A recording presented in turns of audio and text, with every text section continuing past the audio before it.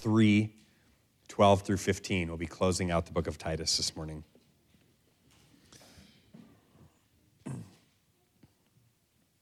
Titus 3, 12 to 15. We'll read that together in just a second. This sermon is called The Beauty of Life in the Church. The beauty of life in the church. When Jesus died and rose again, he gave us innumerable gifts. He ascended on high and he poured out gifts on his people. Chief among the gifts that the Lord Jesus secured for us is reconciliation with God through the forgiveness of sins, union with God, the indwelling of his Holy Spirit within us now, the promise and current possession of everlasting life, which you have now in your inner being and will enjoy and experience forever in full to come. And we could go on and on, enumerating and listing and meditating on the richness of the gifts that Christ has given to us through his death and resurrection. But one of the great gifts that he gave us that our passage this morning focuses us on is the church. I love the church. I love being a part of the church and all of its ups and downs and all of its joys and struggles. The church is an incredible blessing that Christ creates by his work, by his death and his resurrection.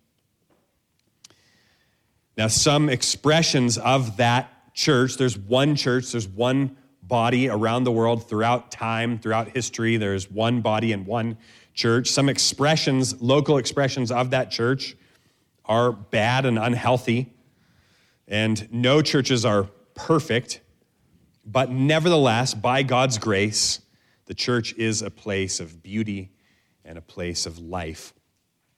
And it's good for us to think about the gift of the church and be thankful. And it's good for us to strive to grow as a church ourselves, as one local expression of the worldwide body of Christ. It's good for us to strive to grow to be a place of increasing beauty and life in the Holy Spirit.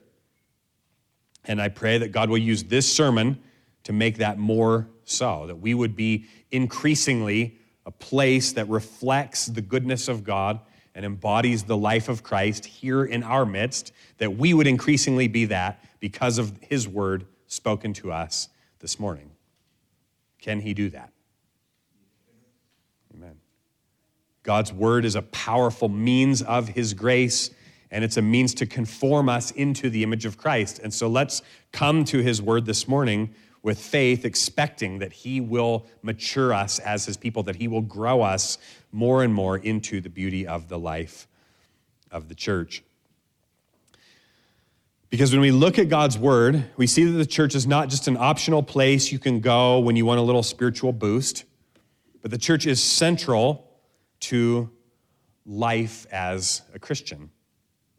The church is not just a sermon factory, but the church is a community of people who gather together, who care for one another's actual needs. The church is not just like a movie theater where you go and sit down with a bunch of random strangers that you don't know and you all enjoy the same thing from up front, and then you kind of leave and go your own way without really talking to one another. But rather, the church is a place where we know and love one another and greet one another in love. So what a glorious gift the church is that Christ has given to us. It's a gift and it's a calling, and it's very good, and we're thankful for it. And I'm thankful for this local church, for Gospel Church Durango, that's not perfect, but is a place where the life of Christ is genuinely being manifested on the earth, where the Holy Spirit of God is very real and active and genuine. And it's a huge blessing in my life. So let's wrap up Titus this morning thinking about the beauty of life in the church. Titus 3, 12 to 15. When I send Artemas or Tychicus to you, do your best to come to me at Nicopolis, for I've decided to spend the winter there. Do your best to speed Zenas the lawyer and Apollos on their way. See that they lack nothing. And let our people learn to devote themselves to good works so as to help cases of urgent need and not be unfruitful. All who are with me send greetings to you. Greet those who love us in the faith. Grace be with you all. Amen. Amen. So, we first see the beauty of the life of the church in the church and her mission being central to life. So we see the beauty in the life of the church in the fact that the church and her mission are central to life. And we see that in verses 12 and 13. In our day, it's common for someone to move for work, to move to go to a school, but it's not that common for someone to move to go to a church. If you heard that somebody was moving out of town because they got a better job elsewhere, you wouldn't be surprised. It's a normal occurrence. If you heard that somebody was moving out of town to go to a school, you wouldn't be very surprised. It's a common thing. But if you heard that somebody was moving out of town because they didn't have a good church, or because they were going to help with the church, even though they didn't work at the church, it would be unusual. You would think, that's surprising. Don't really think of someone moving to a new town to find a church, or moving to a new town to go help with the church that isn't also their job, since it's kind of normal for somebody to move for a job. I'm not saying it never happens, but it's not that common. But look at how the early church was operating in these first two verses. Look at verses 12 and 13 again, and think about that. Paul says, when I send Artemas or Tychicus to you, so he's talking to Titus in Crete, when I send Artemas or Tychicus to you, do your best to come to me at Nicopolis, for I've decided to spend the winter there. Do your best to speed Zenas the lawyer and Apollos on their way, and see that they lack nothing. Look how many people were organizing their lives around the church and its mission. Look how they were moving around and going places for the sake of the church and its mission. So I want to do a little bit of history on who these people are that are moving around and what they're doing so that we can see in detail what's going on with them. So who are these people? First, he says, when I send Artemas or Tychicus to you. Who are Artemas and Tychicus? Well, the first thing we can see about them is just what we see in this passage, which is that he's planning to send them to Crete. And when he does, then Titus will be able to come and visit Paul in Nicopolis. So who are these guys? He will send one or the other, Artemas or Tychicus. He still hasn't decided, it sounds like. But it sounds like these guys are reinforcements to Titus. They're ministers, people who can come and step in and carry on the work that Titus is doing in Crete so that he can step away to visit Paul. Do you see the care for the church that's being exercised here? Where loving pastors don't just walk out on their sheep and hope they can figure it out without them. But rather, here's Paul making sure that there are going to be shepherds in place in Crete to watch over the church so that Titus can step away and there are still shepherds, that the church will still be cared for and watched over and served and loved. Do you see the care for the church? I think it's far too common that shepherds will just up and leave their congregation and just kind of hope they'll figure it out without careful thought to the shepherding of the people. Now, tradition tells us that Titus gave his entire life in Crete, that he ministered there until the day that he died. So it seems that his coming to see Paul in Nicopolis was not like a permanent reassignment, that he was getting replaced by Artemas and Tychicus, but they were coming to watch over the church while he came for a time to come and visit with Paul. Probably get some direction, probably get some encouragement to go back and spend time with Paul so that he would be equipped to go back to Crete and continue doing ministry. Now, we don't know anything else about Artemas from the Bible itself, but we do have some tradition on him, so you take this with a grain of salt. This isn't stuff from other passages in the Bible, but it's stuff that Christians wrote down over the years, so I'm inclined to believe it, but it's not like it's inerrant. But what we know about Artemas from history is that he was one of the 72 sent out by Jesus to minister. Remember that Jesus had 12 and he would send them out and they would go do stuff and then they would come back and they would meet together and he would talk with them about the ministry they did. But then from that 12, there was a larger group of 72 that he would pray for and he would send out and they would go out and they would heal the sick and they would cast out demons and they would proclaim the coming of the kingdom of God. So tradition tells us that Artemas was one of those 72. He knew Jesus. He would be discipled by Jesus and go out and do ministry and then come back and report back to Jesus. What a wonderful thing to get to do. And then we know that from history, that he became the first bishop of Lystra. So he would eventually become a bishop, an overseer, an elder, a pastor in the church.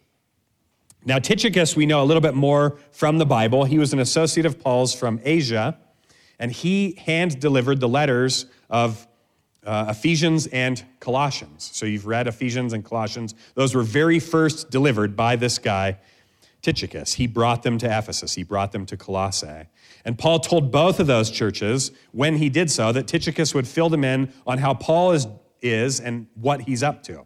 So it seems that he was a close friend of Paul's. He was somebody who could let you know what Paul was up to and what was going on in his life. So Paul knew and wrote that his letters were the very words of God. That was not lost on Paul. Paul's letters were letters from Paul to a specific church, but they were also inspired by the Holy Spirit. They were not merely the words of men, but they were also the words of God. And Tychicus is a guy that Paul entrusted to take that letter, this new piece of scripture of God's own word, and bring that to another church. So you can imagine what kind of person you would look for if you had like a new book of scripture that was ready to be hand-delivered. You'd find somebody trustworthy. That was Tychicus. So Paul has these trusted companions, Artemas and Tychicus, fellow laborers in the gospel, and yet he's regularly sending them off to minister to the needs of other churches, at least for short periods of time. Not everybody in the church is going to go and do this. Not everybody is an Artemas and a Tychicus. Not everybody is going to this church and to that church and carrying these books of scripture and being messengers between the churches. The norm is that people are in their churches, and those are the churches that are being served by these guys.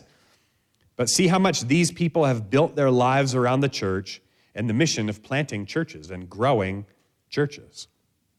They're just going here and there, and Paul's sending them to Ephesus, and now he's sending them to Colossae. Now he's sending them down to Crete, and they're going about for the sake of the gospel and the church. And then Paul tells Titus, so he's got these two, Artemas or Tychicus are going to come to Titus, then Titus is going to leave and come up and visit Paul, and at the same time he tells him in verse 13, do your best to speed Zenas the lawyer and Apollos on their way. So who are Zenas the lawyer and Apollos? We don't know anything else about Zenas from Scripture other than what we have here, which is that he was a lawyer and he was headed on some kind of mission. We're not told what he was doing, only that they are to speed him on his way, seeing that he lacks nothing. So he and Apollos are on some kind of mission of the church, and they are to help them go quickly. It's likely that he and Apollos had delivered this letter of Titus. That's probably what they were doing in Crete, is they had come with this letter from Paul, delivered it, and then they were supposed to then speed Zenas and Apollos on as they continue their mission. It's worth noting that Crete was a common destination for lawyers to visit in this time. One commentator wrote this, Crete, which is where Titus is ministering, that's where they're at, Crete became a center of pilgrimage for legal inspiration because of some ancient legal codes that were written on tablets and kept in Crete. So lawyers would regularly take these missions for their work to go and to learn more about law by going and studying these ancient legal tablets that were kept in Crete. So that indicates probably this guy, Zenas, who's a lawyer, he's probably leveraging his vocation, his daily calling, his work, to participate in this mission trip to support the church. Right? So maybe with you, maybe your business will bring you to Denver. Maybe you'll have a reason to go to Denver for your own regular work. And when you do, you should take that occasion, like Zenas is doing here, to bring encouragement to the church in Crete. And so you could do, if you have to go to Denver for business, maybe you could go and arrange it around a Sunday so that you could go and visit New Covenant Church, this new church plant, and go and encourage them and strengthen them and bring them blessings and greetings from Gospel Church and help. Because when you're a new little church plant, one person or one little group of people coming to visit on a Sunday is incredibly encouraging. because you just are a very small group and you're praying and hoping that people will come. And when people come, it encourages you. And it looks like that's part of what Zenos is doing. Zenos, we can just kind of guess, but he mentions that he's Zenos the lawyer going to Crete. So he's probably working it in with his regular business. Zenos is traveling with Apollos, probably bringing the letter and then going on their way for some other kind of mission. Apollos, we have lots of information from the New Testament about. Luke describes Apollos as a Jew, a native of Alexandria, who was an eloquent man, competent or mighty in the scriptures. Apollos was fervent in spirit, Luke tells us, and he spoke and taught publicly about Jesus. So Apollos would go to the synagogues and he would speak boldly and he would powerfully refute the Jews, showing by the scriptures that the Christ was Jesus.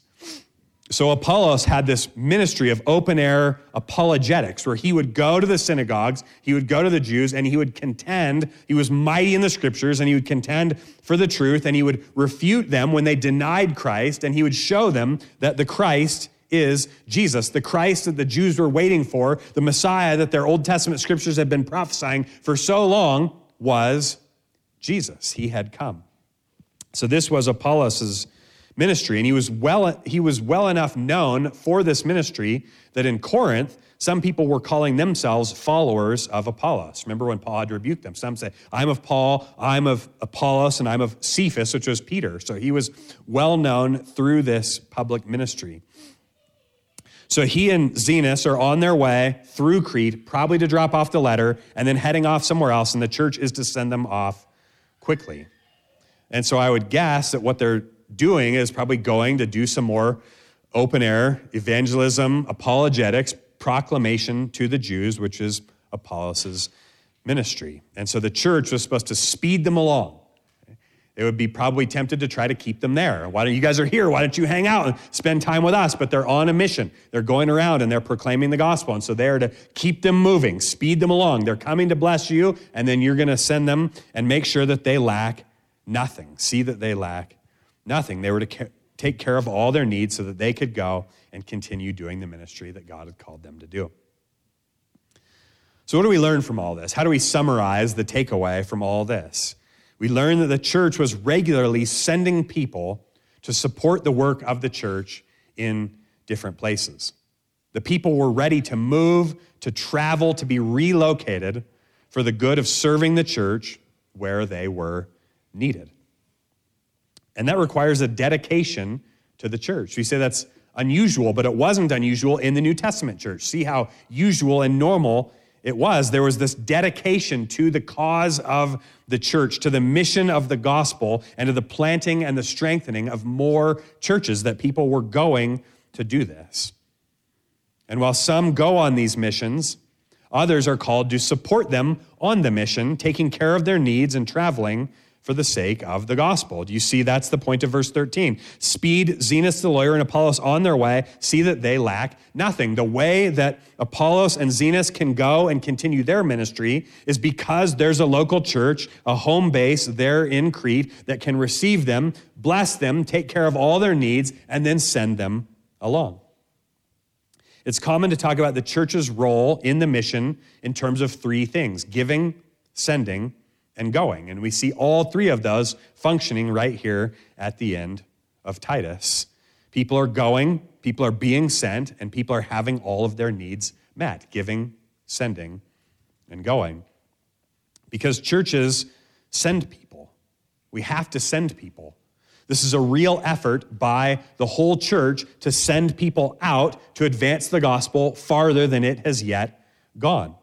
Remember that the Great Commission of making disciples of all the nations begins with going, baptizing, and discipling, and teaching to observe everything that I have commanded. People have to go. And how will they go? Paul says, unless they are sent. So churches send people.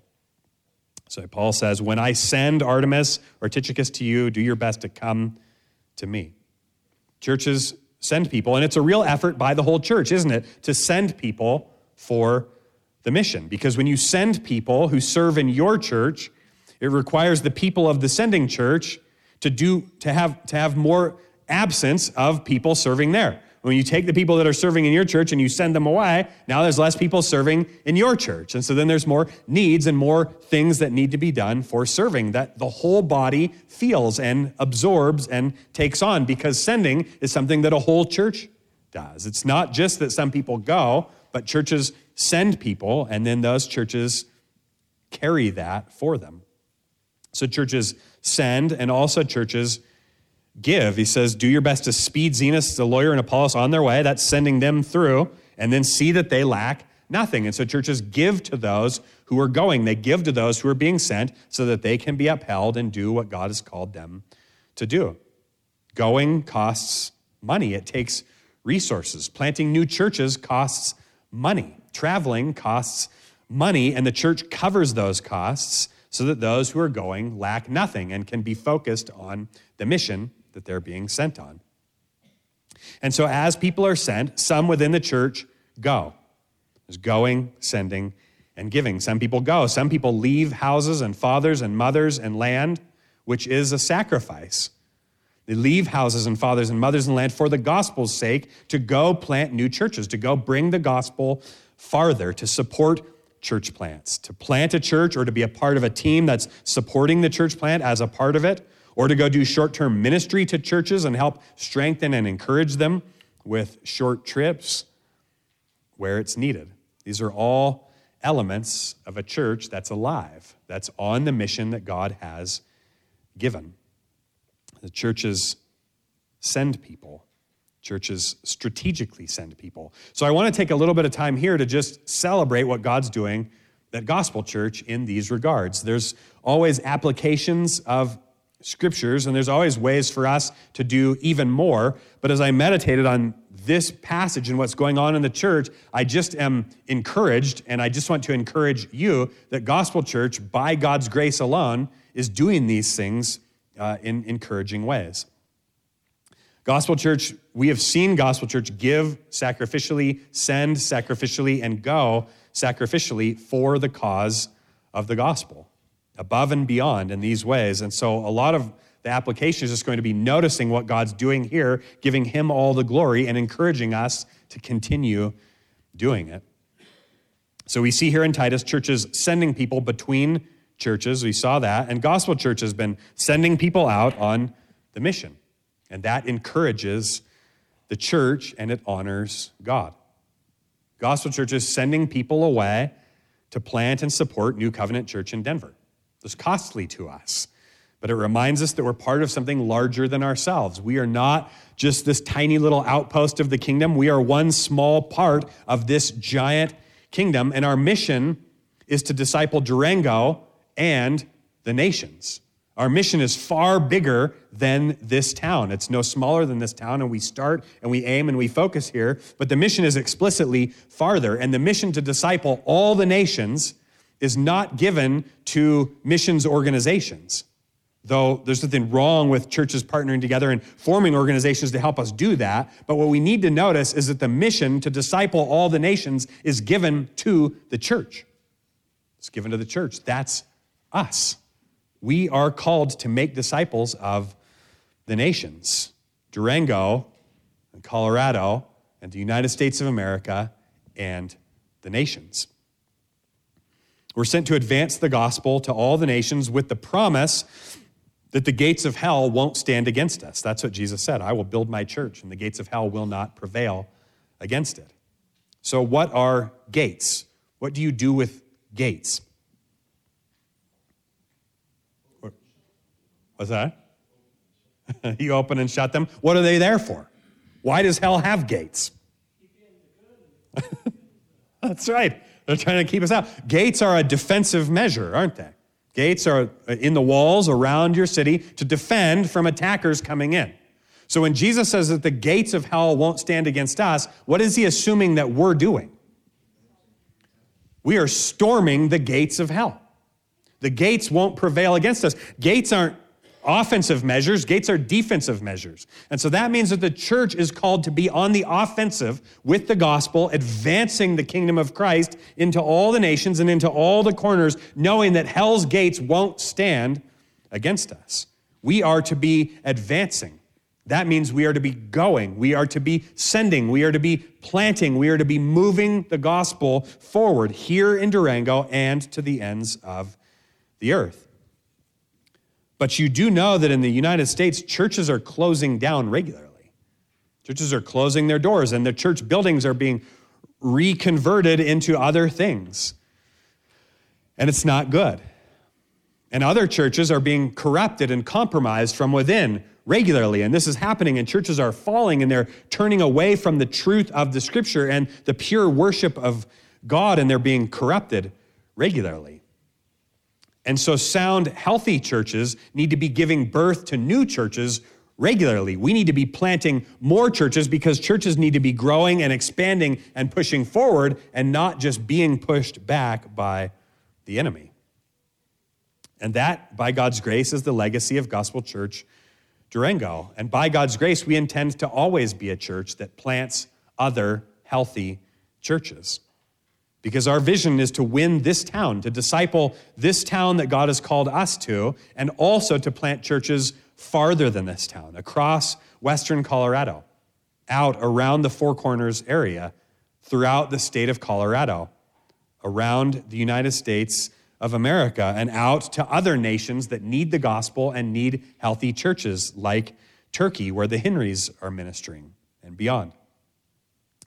This is the missionary vision of Christ and his church that compels us, and this is why we are a church that sends people away. We like people.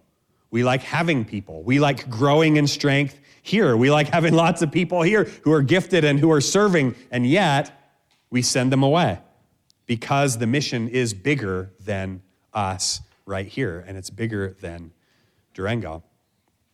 Gospel Church is also in the midst of currently sending out the Tulare family. The Tulares are members of Gospel Church, and some of you might not even know Chris and Jennifer because they are sent. First, they were sent to Bayfield to plant a church, and then God has redirected that and now has Chris ministering at First Baptist Church Bayfield and setting what remains in order and helping them to raise up elders and be established in health.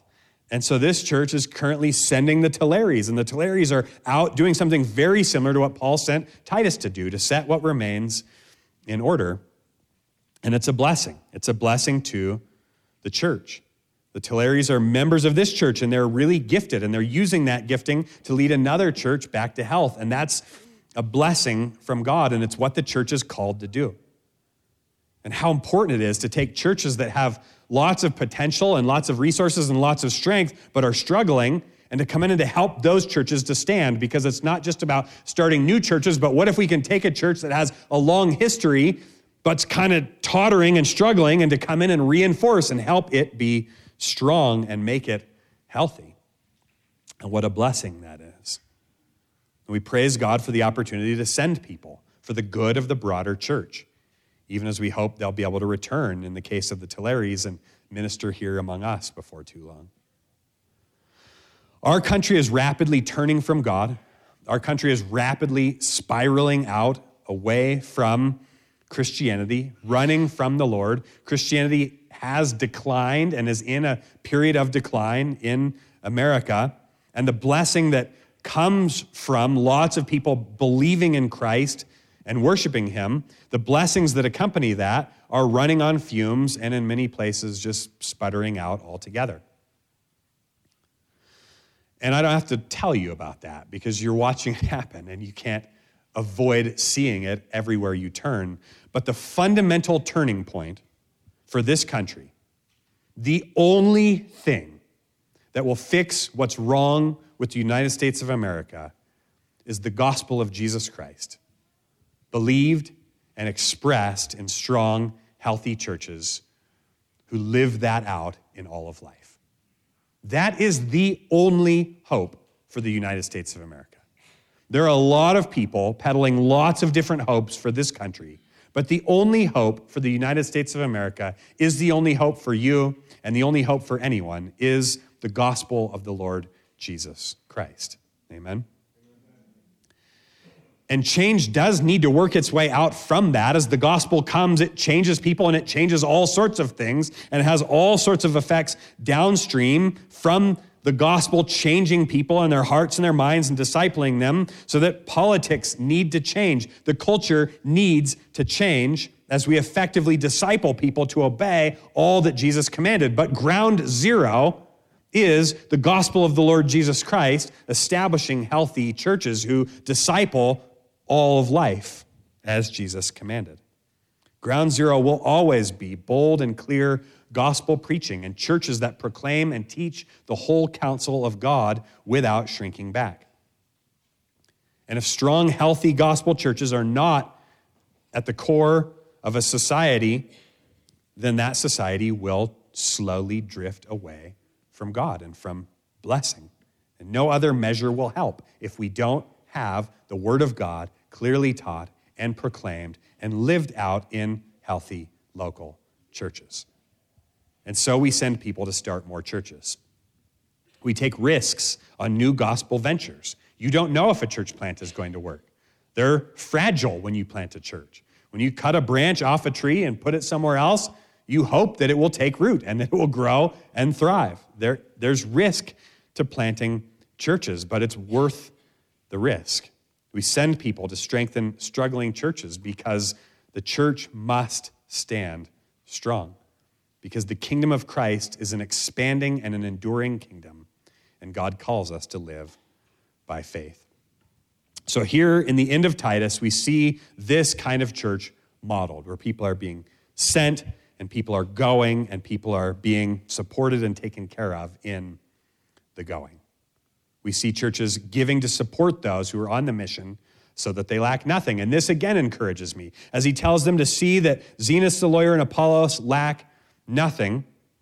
As a church, we have watched Gospel Church give abundantly and generously to New Covenant Church in Denver and to their ministry in profound ways. One of the things when you go to plant a church is how are we going to afford this? Where's the money going to come from? It's one of the most stressful things of planting a church. And we watch John wrestle through that and pray through it and wonder, are we going to have enough? Are we going to be able to provide? Or is there going to be enough to have a space to rent? And is there going to be enough for John to devote himself to ministry? And it's one of the biggest things that church planters worry about and stress about. And we have just watched Gospel Church as a group together give large amounts of money to New Covenant Church so that it can be established. And on top of that, we've watched lots of you give generously on top of that to help support. And so New Covenant Church is just strongly supported by Gospel Church, and it's an incredible blessing. And life is hard and times are tough. But this church continues to overflow in generous giving to the mission of Christ, and it is a beautiful thing to behold. And it's not just money either. You guys are there to move, to support, to help clean for the Helvoites, for Jarrett when it was his time to move, for the Burgers as it's been their time to move. And as they leave, we're making sure that they leave lacking nothing, that they leave with support, that they leave with help, that they leave with encouragement and strength. And we're going to go up to Denver next Sunday to go and worship with them on their second Sunday gathering so we can help and we'll bring encouragement. And so if you want to send anything to them, if you want to send any greetings or messages, let us know. And my family and I will deliver those next Sunday to New Covenant Church. And not only our church plant, but Gospel Church also supports other missionaries through several different avenues. Gospel Church is giving to missionaries around the world. Locally, we give to and support the mission of Crossbar X as they seek to minister to troubled kids in the Four Corners region, primarily by bringing the gospel to them. We give to the Southern Baptist Convention's International Missions Board, who support missionaries worldwide and keep them on the field, making sure that all their needs are met so that they can bring the gospel. And we'd love to increase our missions giving as well, giving again to other strong church planting organizations like Heart Cry Missions Organization. And we give particularly and substantively, what we want to give most directly to are individuals that we know and trust their theology and value what they're doing. And so we give a lot to the Henrys in Turkey. And some of you have met the Henrys and others haven't, but nevertheless we give and we support them. And they are planting a really healthy, really strong, really vibrant, thriving local church in Turkey. And it's a beautiful thing. And they regularly pass on their thanks to me and say, let the congregation know how thankful we are and how much they appreciate the support. They couldn't be doing it without the generous giving that you do. We also try to provide accountability and oversight and encouragement. We do this with New Covenant Church, where we're reaching out to them on a weekly basis, ministering to them, making sure they're doing well, watching out for them. We've offered this to those in Turkey and spent significant time encouraging them and Skyping with them regularly to uphold them and walk them through challenges. And it is a blessing to be able to uphold churches as they go on the mission of Christ. So, Gospel Church, what I want us to see as we reflect on this dynamic of a healthy church where people are going and sending and supporting one another on this mission, what I want us to see is that the local church is right at the heart of the rescue mission of planet Earth. And we do it all by the grace of God through faith in Him. We're not boasting in our own strength. We're not tooting our own horn here, but I want to acknowledge as I see this, and then I go to think like, what's the application? And I think like, I see a church that's like straining itself beyond, I think, what seems normal to do this. And so rather than like try to exhort you, you guys need to be giving, you need to be sending, you need to be going. Like I just want to stop and encourage you and say, God bless you, and He is blessing you, and He's doing it, and just keep it up. Because I see this church doing it, and it makes my heart rejoice. And we know, and I know that all of you know, as I encourage you in that, like it's all by the grace of God. It's not because we're something special. It's not because we're something great. It's because God is at work in this church, and we give Him all the glory for that. But I do want us to see the urgency of what we're doing as I exhort us to continue in it, the centrality of the work of planting gospel-centered local churches, to celebrate with joy the way God is working through our midst.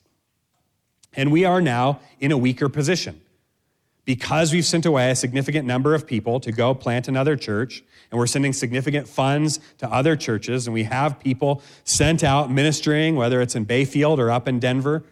And it's exciting when we send them, like the Sunday when we send them, and we gather around and we pray for them and we send them off, like it's exciting, right? And it breathes life into us. We're like, this is awesome. But over time, that excitement kind of fades, and then it's just like the reality that there's less people here at Gospel Church. You know, and so same amount of tasks and the same amount of stuff we're trying to do here with less hands ready to do it. And that can be discouraging, or it can be tiring. And that's why I want to take this opportunity to exhort you, Gospel Church, don't grow weary in doing well, for in due time you will reap a harvest if you do not give up. Continue on. Don't be discouraged. Look with eyes of faith that this is how the kingdom advances. By sending and giving and going, the kingdom of Christ advances on the gates of hell. This is how we grow. This is how we win. And so we press on in faith and prayer with joy as we strive to make the church and her mission central to our lives, like we see the early church doing here in our passage. So we see the beauty and the life of the church in people centering their lives around the broader church and her mission, going and sending and giving. And we also see the beauty in the life of the church in seeing our own local church as a place of generosity and service. As while some are called to go, and we are all called to send, we also have a wonderful calling right here in front of us. And that's the last verses of Titus. We send, but we don't forget that we were sent here to do something in Durango. We are a people that have been sent here to advance the cause in Durango. And as we proclaim the gospel here, God shapes us into a growing community of people reflecting His grace and generosity and service to one another. And this too is central to the mission. So that's verse 14. And let our people learn to devote themselves to good works, so as to help cases of urgent need and not be unfruitful. The church is to learn to devote themselves to good works. This is what the grace of God teaches us to do right here, to devote ourselves to good works so that we can be fruitful for the Lord. The grace of God does not produce entitled, selfish, or demanding people. Rather, the grace of God produces giving, generous, selfless people who serve as we have been served. When we receive grace, it teaches us to give grace. When Christ comes to serve us and not to be served, it teaches us to be like him and to serve others rather than trying to get others to serve us. It creates a people who don't just talk about loving and serving, or who just want to be seen loving and serving, like the Pharisees who blow the trumpet while they're giving, says make sure everybody sees, and then, okay, everybody saw, now I'm good to go. But just a people who just quietly and lovingly and consistently give their lives for one another for the glory of God. And Paul says that this devotion to good works is for the purpose of helping cases of urgent need. Let our people learn to devote themselves to good works so as to help cases of urgent need. Why do we devote ourselves to good works? So that we can help cases of urgent need. What a helpful description. Help cases of urgent need. And I've been seeing Gospel Church do this as I reflected on, okay, how do I apply these things to Gospel Church? I'm just encouraged again. I'm seeing this happen a lot right now. The Miller family is in a situation of rather urgent need. Baby Josephine came really early and needs to grow in strength to breathe and eat and thrive well on her own. Marcy has urgent needs to give herself thoroughly to baby Josephine and take care of all her needs, which leaves little time to care for all the other abundant needs that she has in her household around herself. And the Millers are largely able to address the basic needs within their family, particularly as they're not busy serving the rest of us as they regularly do. And so as we just try to carry whatever things the Millers are regularly doing here as a church serving us, we say, hey, let us try to carry all that stuff that you guys are usually doing serving us so that you can just focus on caring for one another and rallying and being together as a family. Then they're able to do that.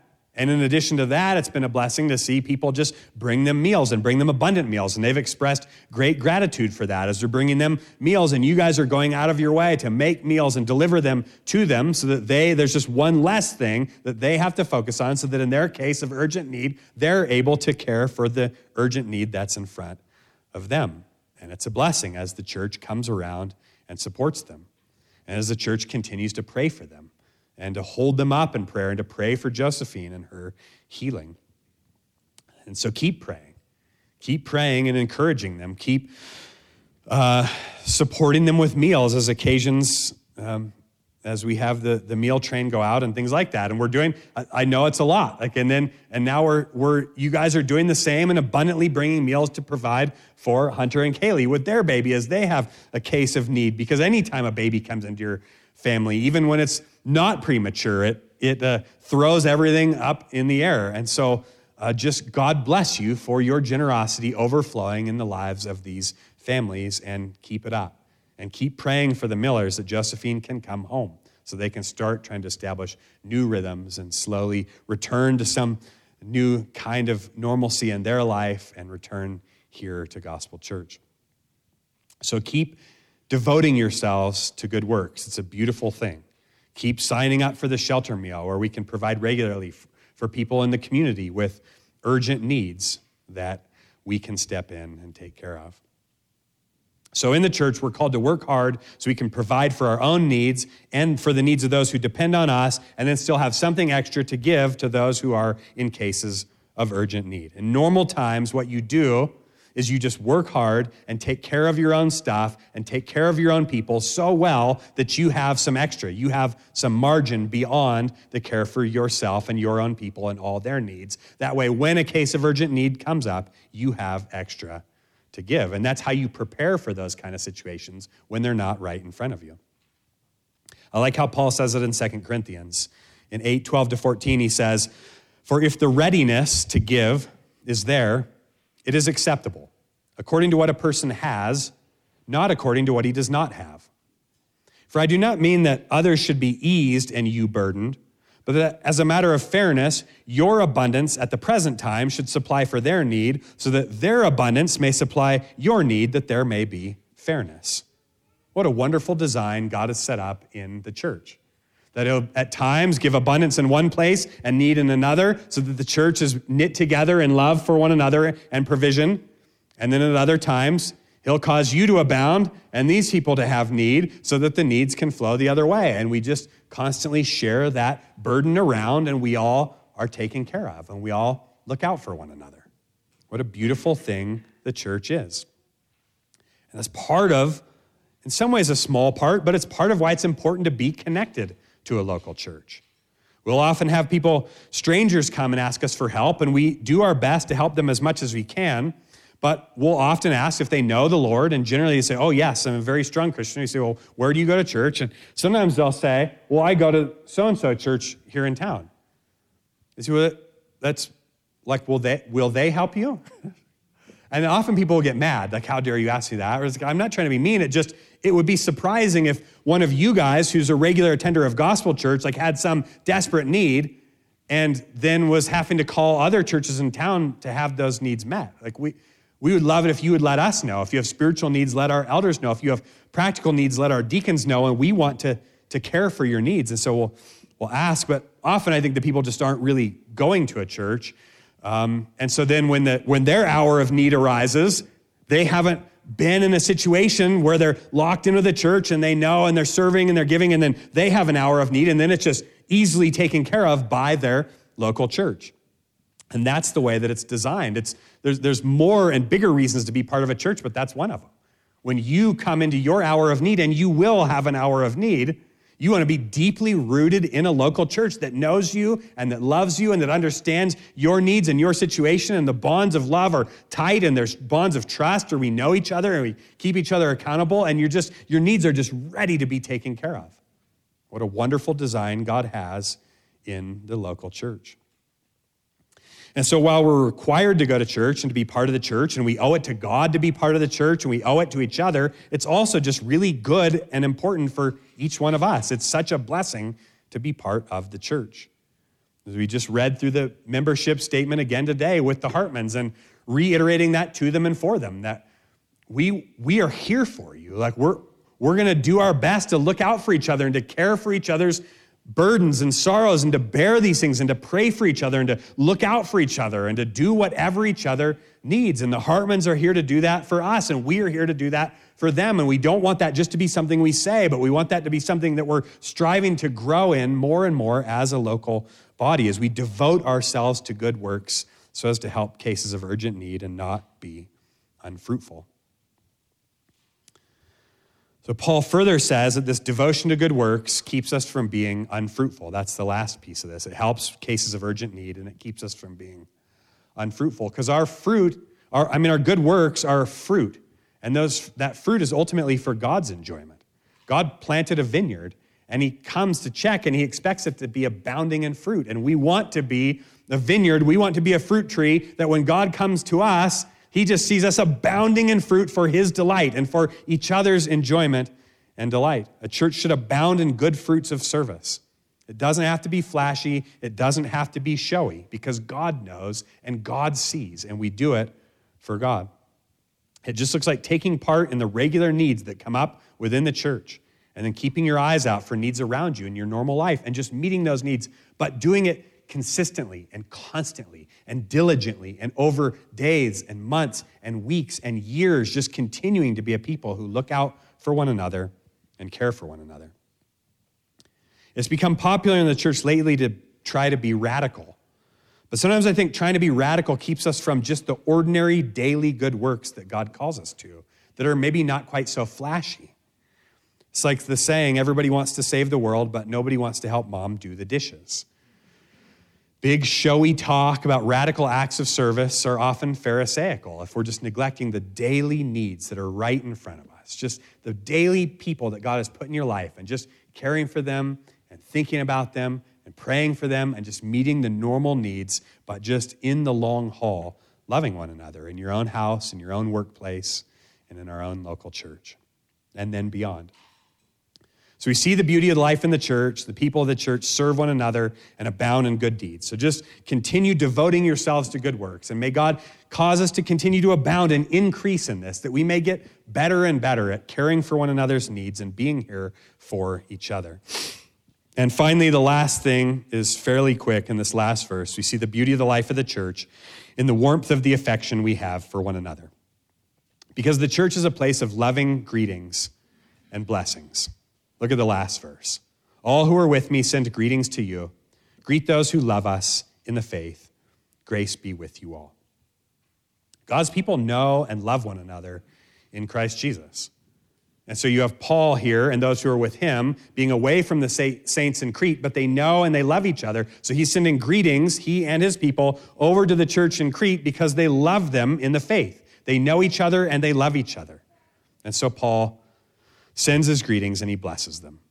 So don't keep love in the hidden place of your heart. Greet one another in love. Do you see what Paul's doing? He's greeting them. He's going out of his way to say it and to send the greeting and to say the blessing out loud. And so when we see each other, we should be happy to see one another. And we should say that out loud. We should be a church who greets each other. And when we see each other, we should be happy to see each other. And we should say that and express that. Here, send greetings. And you don't have to send them when you're right there. You can just give the greetings. There they are. Smile at each other. Shake hands with each other. Embrace one another. Give a holy kiss. Whatever's appropriate for the occasion. Greet one another warmly. Show your love for those who love you in the faith. Let it be evident that we are one body in Christ Jesus. Let the church know that you're happy to see them.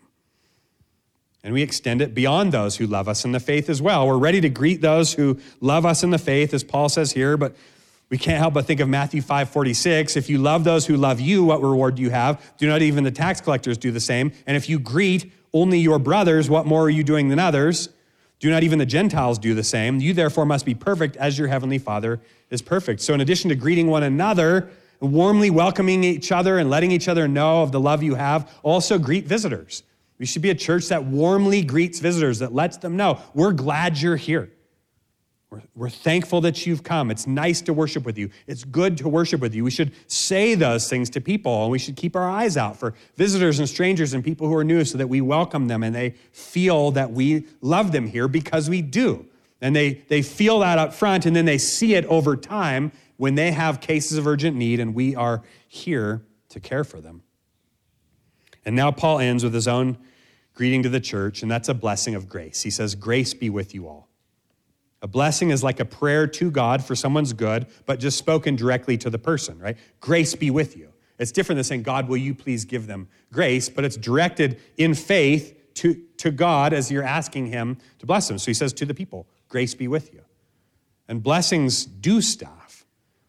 I mean, remember Esau's desperation when Jacob got the blessing of his father. He's like, isn't there some blessing left for me? And he's like, I already gave the blessing to him. I mean, that implies there's like, if blessings don't really mean it, it's not just like empty well wishes, right? Well, I already gave the blessing to him, so that was a substantive thing. I gave it to him. I can't give the same thing to you because that's the blessing I gave to him because he expected it would do something. And Father, don't you have some blessing for me? And so, okay, yes, I do. And here's a blessing that I can give to you because blessings are substantive. They do stuff when we offer them in faith that God will do stuff with them. So do you believe that blessings are effectual, and do you bless one another? What better blessing to speak over someone than grace be with you? As Paul closes the letter. What more wonderful thing can we desire than God's grace towards his people? Because we, as the church, have all that we have by God's grace. Amen? We live by God's grace in Christ Jesus. And because Jesus made the mission of salvation the focus of his life, you can have the grace of God. And because Jesus came to serve you in your most urgent need, in your sin and alienation from God, you live under the grace of God. And because Jesus loved you and greeted you, even when you were his enemy, he has now made you his friend in the grace of God. What a beautiful Savior we have. May we increasingly resemble him in the church. Amen.